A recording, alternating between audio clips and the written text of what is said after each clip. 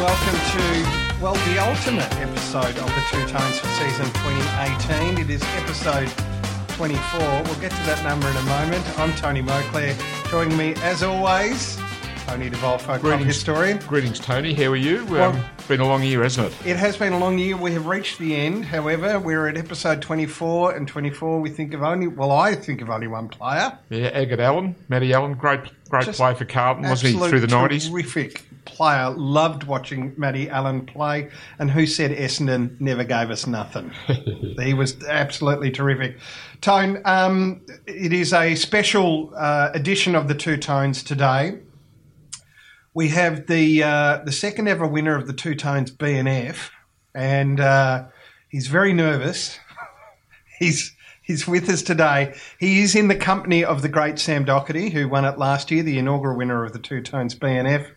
It's going to surprise a lot of people. This guy was a roughie. He came out of nowhere, and I hope he's sitting down as I announce who is the second winner, the 2018 BNF, do you call it that? Do we even have a name? No, we don't have a name for it, but it's the Two Tones Awards. It will sit rather comfortably on his trophy shelf. That has to be a super reinforced trophy shelf because it is already groaning under the weight of many an award, and that's just the beginning. We speak, of course, of one.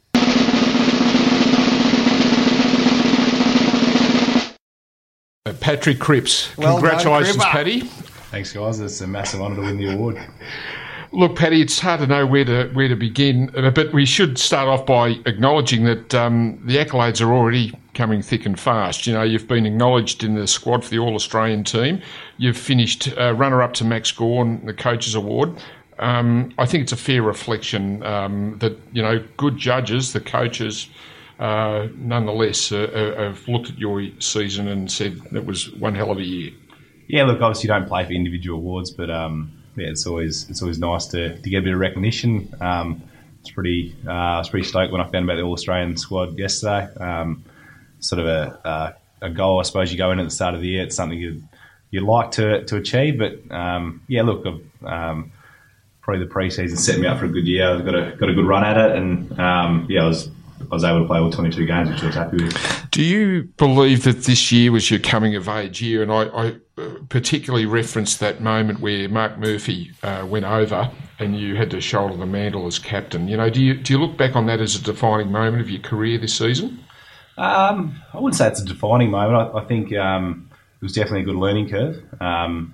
One thing I did learn, though, it doesn't actually change too much on the field. You just sort of play footy and just play your normal way, and that's how I did it. Murph was really good along the way, giving me a few tips and how to handle it. The only thing that really changes is the pre-game speech, and first few I was a bit nervous for, but as it got going, I suppose I got better at it. But I think, like I said, the pre-season this year definitely set my year up. I hadn't had a pre-season my first 4 years, so I've got my body to a level where I could play high game time, and I suppose once I started getting more attention from opposition players, I was a bit stronger this year, so I've been able to handle the more attention, which was good. There was widespread fear that because you did play every game, because your game style is smash mouth, basically, it's in there, it's a really physical form, that the way you were playing and the frequency with which you were playing would kill you. The Carlton Football Club would kill you. How is your body at the end of the year, and what will change in your on-field role next year? Will there be a change? I think there obviously has been a fair bit of media about it this year, but I don't look at it too much. It's just the way I play. I've always tried to be hard at the ball and the man, and like I've always said, I'm not the best runner. I'm not the quickest guy, so I have to be hard at it because that's what makes me able to cut at AFL level. So, look, I think next year, once a few of these young guys get a bit bigger and stronger and we don't get as many injuries, I think I'll go forward for a little bit more than playing just all on ball. But, look, I really enjoyed this year. I really enjoyed playing with some of the young mids like Zach Fisher and Samo Seaton and Paddy Dow. Seeing them grow and trying to help them grow, it actually is really rewarding. So, look, I'm definitely excited about next year, and I know how much my footy grew over the first few years when you get continuity with training and get a bit bigger and stronger. So I think them three are going to be pretty special players. Well, there is no higher accolade, I like to say, than the Two Tones Award. I think it's magnificent personally. So when you win the Brownlow, I like to think that you'll see this as the important first step. But 2018, from a supporter's point of view, has obviously been a hard year. Obviously a hard year in terms of on-field success for you guys. But there has been highlights for you. You've just touched on a few. But what do you take away from season 2018? Oh, look, it was a frustrating year. There's no question about that. Especially when you win the first two JLTs in the pre-season, you have pretty high expectations, not knowing what you could achieve. But I suppose injuries definitely were a frustrating part. And not only did we have a few season-ending injuries, we had a few where guys couldn't get continuity with their training and playing. Also, we couldn't get continuity with the set side all year. When you look at teams like Richmond, they've sort of had a similar side most of the year. So we had, I reckon, about 5 in every week throughout the whole year. So it's pretty hard to get continuity. But look, there's a lot of good learning curves. I think it's look, we did finish last and we only won 2 games. So it's a good reflection that look, we definitely got to still raise the bar with training standards and things like that. Which it's definitely not an effort-based thing. That's one thing. I think it's clear. These young guys and a lot of the guys at the club are working really hard to try and I suppose rise up the ladder, but there's been a lot of different circumstances which we don't make excuses for. It's just the way it was this year, and I know the whole group's pretty motivated going into this off season to try and get better. You're well placed, obviously, Paddy, to talk about needs and team needs. And it's obviously going to be a fairly frenetic period, the pre-draft trading period and the draft itself. What are your views on what type of player would really help bolster this young group of senior players? Yeah, obviously, I suppose a sort of inside-outside mid would be really handy. I think it's probably more the age bracket that we need to target. I think we've got a lot of good young talent. It's just undeniable. We've got a lot of serious talent coming through. We just got a bit of a hole between the sort of 22 to 27 sort of mark, and then the older guys like the Murph, Simo and Cruz and all them guys, they're top end talent as well. And so I think there's just a big hole in the list in the middle part where you look at all the good teams, a lot of their list, their age demographics of their lists are in that spot. So it's no secret why those sides are performing well. They got about, it's probably 60 to 100 games into the guys, which I think is when guys really start to learn how to play their best footy. So we've got a lot of young guys, but if we can get 3 or 4 in the door that are between sort of 22 and 27, I think will really help. Plus, obviously you get Doherty back and get some continuity in guys that haven't had a good run, like guys like Matty Kennedy and players like that. So even Cruz Cruz and Murph had a tough year with injury. So get them guys back fit and firing, it turned pretty quick. Can I ask you about mindset? Because you look back on the season, and if you look at in terms strictly of results, the season's effectively done and dusted probably 6 weeks in. How do you keep yourself, motivated? The longer the year has gone on for you, the better it seems you've played. But how have you been able to, keep your mind on the task when, to those of us looking outside, the season's effectively done and dusted in May? Yeah, look, it's from outside you can see how it'd be tough, but you got to realise you spend your whole childhood dreaming of playing AFL, and even though some games might be a dead rubber, it's still you've got a chance to play AFL and I suppose pull on the cup in Guernsey. So something I never take for granted. And really, if you look at your whole lifetime, you're lucky to get 10 years out of a playing career. So if you look at one season, you might be done by sort of round 5 and 6 and you waste the rest of the year, then you're missing a pretty good opportunity to play AFL footy. So, that's how I look at it. Also look at a lot of, I suppose, team and self-pride, and I really hate playing a bad game. It eats away at me, so always am motivated to try and play well every week. And does the coach, I suppose the challenge there for the coach also is to keep the group on the task at hand and to keep them motivated. It seems that there is a pretty good spirit amongst the group as a collective. Oh, without a doubt, it's if you look at most teams that we say 2 and 20 of the year, you think that I suppose the club would be a bad place to come and it'd be a really negative environment. But I can tell you one thing: the vibe around the place throughout the whole year has been really positive, and I know everyone enjoys coming to work and working hard. So as much as this year was tough, I still really enjoyed the year around the place, and I know a lot of these guys are motivated to get better quicker, and I know I am, and I think it will happen quickly. You mentioned the increased attention you had on the field this year, which is just, I guess, a mark of opposition's respect for you. What's it been like for you, Patrick Cripps, off-field this year with your increased profile? In a day-to-day sense, what difference has that made? Is it easier to get into nightclubs? Is it are there more free hamburgers? What sort of difference does it make? As you sort of, I suppose, get higher up the ranks into the leadership sort of thing, you definitely have more off-field commitments with the club, and I suppose appearances through your management group. But look, I think, to be honest, after my second year was probably the time I found it sort of the most full on, because you go from just being sort of no one and just a normal person and go to anywhere and just have a quiet beer till you sort of walk down the street and you get noticed a fair bit. So that was probably the toughest year in terms of the transition, just getting used to it. But I don't really take too much more notice into it. It's just try and be myself and surround myself with good people and not try and overthink it too much. Because it's a bit hard for you to hide. You're 6'6" now? What are you at in the old scale? 6'5". 6'5", yeah. Okay. Finally stopped growing, which is good. Now just a quick one. You mentioned it just in terms of the playing group and the potential for next year. How much growth do you have to go in terms of your game? How do you assess yourself, and in what more potential can be exploited by you in 2019? You look at, I don't know. I'm a really self-driven person, so there's definitely a few avenues of the game I want to keep improving. I want to kick more goals. I felt like I started to do that at the back half of the year.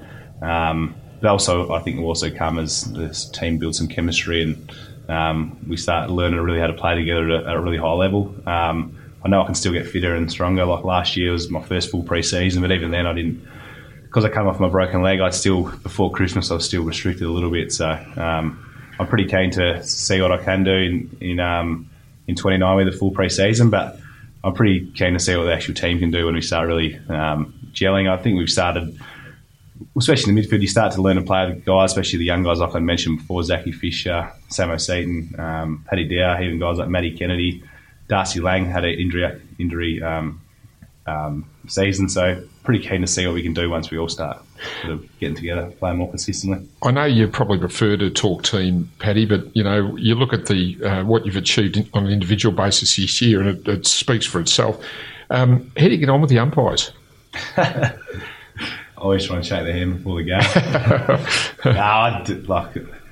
I actually got a few free kicks this year, but sometimes I've got to bite my tongue. I can give out a decent spray every now and then when I feel like I'm getting held too much, but I just go about my business. The club's only ever had 5 medalists on Brownlow night in its history, and I suppose if you were to get the gong this year, you will have made history of yourself to win it from a team that's finished last. And yet the numbers don't lie, and we've already seen, through the coaches that you have been recognised. Realistically speaking, what sort of chance do you give yourself of winning the Brownlow? I don't think I have much of a chance. I think it's pretty hard when you win 2 games. We've had some good games this year, but I think you look at some of the guys that are right up there in terms of Tom Mitchell, Max Gawn, Martin, they're all in the sort of top 4 sides. They're going to be winning games, and I think historically teams that win, obviously in the sort of top 4 to top 6, usually win the Brownlow medal. So, in saying that, do you have to prepare a speech just in case? I don't think I'll prepare anything. I think I'll go into the night, try and tip a few quiet ones back and relax and have a bit of fun. If it does go my way, I'm sure we'll celebrate a fair bit, but I'm not expecting too much. Good luck there. Now, what is involved in the off-season? You've got a very full dance card. Yeah, I'll get away, chase a bit of sun. Sort of get to Thailand, Bali, back to Perth for a fair bit of it. So, and you'll spend Christmas in Bali? in Perth, obviously. Yeah. So about the next 3 months, I'll probably be out of Melbourne. So I'm pretty keen to get back around family and mates back home and just relax and get out of the footy bubble for a bit. Should be nice. There's no volcanic activity happening in Bali at the moment, is there? We want to make sure we get you back in one piece. I won't say no if it's the last day of a trip and I get stuck there for another week. It'll be all right. Okay, please no motorbikes in Thailand. Just stay off those. E-scooters. Yeah, no, see how we go. No, please. And Paddy, you've recommitted to the club, I think, till the end of 2021. Yeah. 2021 comes around. Where do you hope this team will be at by then? I hopefully we're playing finals before then. I can. You only got to look at teams like Melbourne. It can jump quick. Richmond, obviously, the year before, but I sort of more compare myself to Melbourne just with their age demographic. They were probably 2 years ahead of us, and I remember 2 years ago they were down, struggling to win too many games, and then obviously got young talent coming up, and once they get to that 60 to 100 games experience, it can go pretty quick. So I'm pretty optimistic that as long as we work hard and everyone stays fit and healthy, and hope we get a few guys in, we'll bounce up the ladder. Do you see the captaincy as something that you would either want or would gladly accept?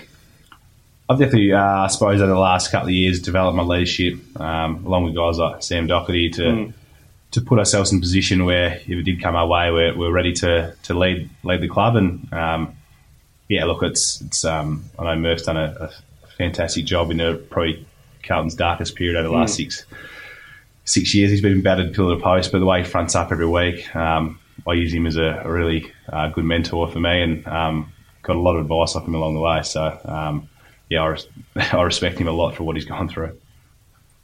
Well, Paddy, we're thrilled that you could drop in here to Two Tones headquarters, receive the gong. Not only that, but you've literally got the chocolates. We've got some lint balls for you. So that's our sign to you that it is the off season. You can let the belt out a few notches, come back as big as a house, or not. No. We'd prefer you didn't. Leave that to me, Todd. Exactly. Congratulations on a great season. It has been a great season. You are, as far as the fans go, watching you play is proof that the recruiters know what they're doing here, and you're the sort of player that excites fans, like the way Kuda did, and that is a very fitting comparison. So congratulations on a great year and getting the gong, and all the best for 2019. All right, thanks guys. Thanks for having me on the show. Appreciate it.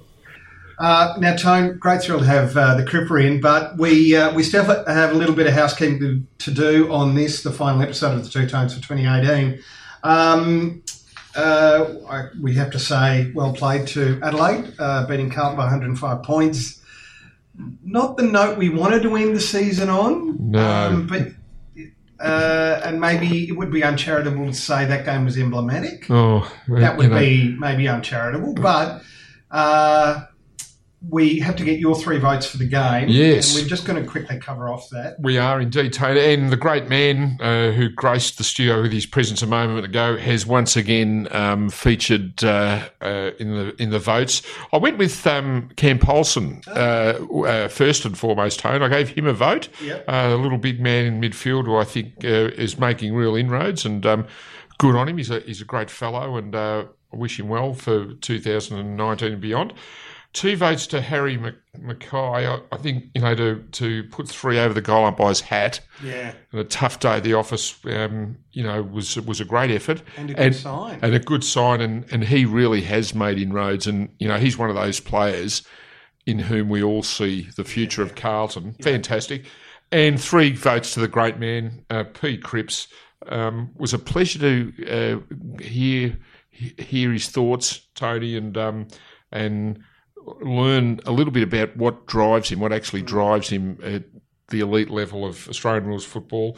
What a season he's had, and I think he's going to be thereabouts when the Brownlow medalist's name is called. He seriously has to be. Well, on the sheer weight of numbers, he has to be noticed. And you asked him about his height. What is he? 6'5" in the Imperial. I mean, he's a standout in midfield, isn't he? And good luck to him on Brownlow night. And for the future of the Carlton Football Club, it's magnificent that he's re-signed. Yeah. And in terms of the captaincy, all I'll say there, Tone, is if I was a Carlton player, I wouldn't mind running out behind him onto the MCG every week. Follow him into battle. You would. You would. And just on something that he said, which you don't hear, I don't think, maybe often enough, Given his stellar season, it's an honour and a privilege to pull on the jumper. And, he's kind of pinching himself that he's playing at AFL level. Well, that's right. And that's what drives him. In a year where we're looking on and we say, well, geez, this is going to be another tough year.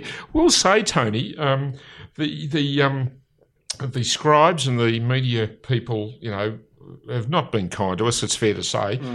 And yet, though it's been documented, this was, at least statistically speaking, Carlton's worst season in, 117 years, since 1901, 1902, that 55,000 members is a phenomenal performance. And I think that, to me, tells me that the members see direction. They understand what the club is trying to do in this rebuild, and that in the likes of Cripps, but now more particularly Harry Mackay, Charlie Curnow, Fisher, O'Brien Dow, and with hopefully the big inclusions of Williamson and Doherty and the like next year.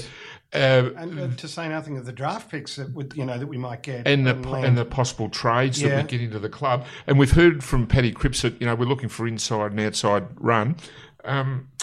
Quickly, the complexion of the team changes, and as Pat himself said, the more games we get into these young fellows, the quicker we're going to improve as a collective. So there is a lot to look forward to, Tony. Amidst the doom and gloom of a 100-point plus thrashing at the weekend, and I do recall a similar scenario when we lost to North in the last home and away round some years ago. I think it was Spider Burton's last game for North. And you walk away from it, with your head down, thinking, where are we going? Well, I think we are making inroads, and results wouldn't suggest that right now. But we do see the light in terms of those players that I've mentioned taking Carlton forward. Well, the prospects for next year are definitely exciting. You mentioned Cunningham. I know there's a lot of supporters very, very much looking forward to him getting a good pre-season, then a good run, injury-free run. And whoever's cap we ran over all those years ago, we like to think that, we've paid our debt, and can the football gods please smile kindly upon us next year as far as injuries go? That's all we ask. That's a fair point. And maybe there was a little glint in that football god's eye at the weekend, Tone, where the news came through that Charlie Curnow had actually escaped serious knee injury. So there's minor ligament damage to the knee. Yep. He'll get over that in a hurry, and I'm sure his pre-season won't be interrupted. So, when you see a bloke of his stature go over, your heart's in your mouth. But thankfully, he got through without serious concern, and we look forward to Sir Charles Curnow strutting his stuff once again from 2019 onward. Well, to say nothing of his great brother Ed, who's a fan of the podcast as we know. He loves it, Tone. Now, so Tone, can I just ask you, well, number one, it's been, despite the lack of on-field success, I've loved every week of doing this podcast with you. It's a pleasure and a delight every week. And me, Tone. It's been fun, hasn't it? And we're very lucky to have just had a magnificent producer in Lucy Jamison, who's done a magnificent job. She does a lot of background research. She edits out my numerous errors. She makes me look good. She's a superstar. Now, Tone, can I ask you what you're looking for in Carlton as far as season 2019 goes? Well, I think I am. Our season, in some respects, is yet to come, and I'm talking about the pre-draft, the trade period, and the draft proper. I think I'm looking forward to the new influx of players, whether they are seasoned players. Hopefully, they are, and the youth of tomorrow. We're obviously impeccably placed in terms of our selections and so forth. And one of the highlights for me, Toad, always is draft night, where I get the opportunity to talk to the new talent for the first time. And I think when you look back on a tough year, a highlight I recall was actually ringing up young Schumacher in Bendigo the night that he was drafted. A lifelong Carlton supporter. His room was adorned with posters of Carlton players and teams, and I can still hear his reaction over the phone the night I called him, moments after his name was called, and it was like, oh, I can't believe this is happening. It was like he'd won tats. Great. And when you hear that, Yeah. that's what you want to hear, players that want to be at the joint and really want to give their all to the club. And in an era now where, a kid from Garton Street could end up over at Fremantle or vice versa, it's refreshing to hear a player really want to be at the place to which he's been drafted. So I'm looking forward to that, Tony, that period of time where the names are called on draft night, and hopefully Sauce can pull a rabbit out of a hat and get some decent experience into the place, because we do need it. Yep. And then roll on 2019. I'm really looking forward to seeing the likes of Harry and Charlie and Fisher and, as you said, Darren O'Brien, furthering their careers and becoming bona fide serious players for Carlton at senior level. I'm looking forward to hearing the song a lot more often, but let's be honest, in 2019, it sometimes doesn't take much to please the Carlton faithful. In 2019, we beat Essendon. That's just... 2018 In 2018 we beat Essendon, and that's important. And I think in retrospect it might have been the win that put Essendon out of finals contention too. So all it's not lost, Tone. It's what a beautiful thing that is. I just had the great pleasure of interviewing to camera for the club. Fraser, the Dogman Brown. We caught up at the Great Northern Hotel. Yeah. Which was probably appropriate enough. And Fraser, it must be said, is reflected on that stellar moment in 1999 and when we knocked over Essendon against all odds. Yep. And we're just talking about, there's a famous photograph that he alluded to, Tony, that was taken right on siren time by, I think, an age photographer from ground level looking up to Fraser in the centre of the MCG with his arms outstretched and the Great Southern Stand behind him, swallowing him up. Yeah. And he said, I've got that photograph at my house at home. And he said, that photograph is euphoria. Yep. That all that is euphoria. And I was thinking of that photograph, and I think that is a sort of photograph that you'd love to see plastered up here, because that's the moment to which Patrick Cripps and all these players would aspire to savouring the moment. It's fleeting, the great moments only come along, so often. But, to Patrick and all the boys, I'm sure that, they would give their eye teeth to be there for a moment like that. And that's what we all want to see, don't we? There was a great photo not so long ago of Jack Silvani on a night that we won. In the pouring rain. Yes, singing in the rain. Photo. I remember it. And he was wearing the bluestone top, I recall, and you could see the rain permeating. And everything that win meant to him. Yes. And having listened to Jack Rewell kick his 600th over the weekend, and the roar of the crowd, and you can understand how intoxicating that is to a player and how much that means, and just how much that would course through your veins if you're getting that sort of reaction from a packed stadium. Yes, and I think that when it happens, Tony, when winning becomes habitual, as it always did at Carlton, and the players get that sense, that okay, there's no turning back now. We are pushing on. That it's going to be an irresistible surge. I feel towards where we belong, the upper echelons of the league ladder, and I always say to people that's going to be a very sweet experience to savour, because we've been down a long time. Yeah. But we'll be back. I've got no doubt about it. We need that blue bag of swagger back. We do. And I will be strutting the promenade at Lygon Street with you, Tony. All right. Look, thank you to everyone who supported the Two Tones podcast over the course of 2018. As we know, not the easiest season, but we really do value your support and the support that we receive. We have. Have you got a song to go out with, Tom? Well, I wish there was a song saying, Lucy, you've done a magnificent job, but there's not.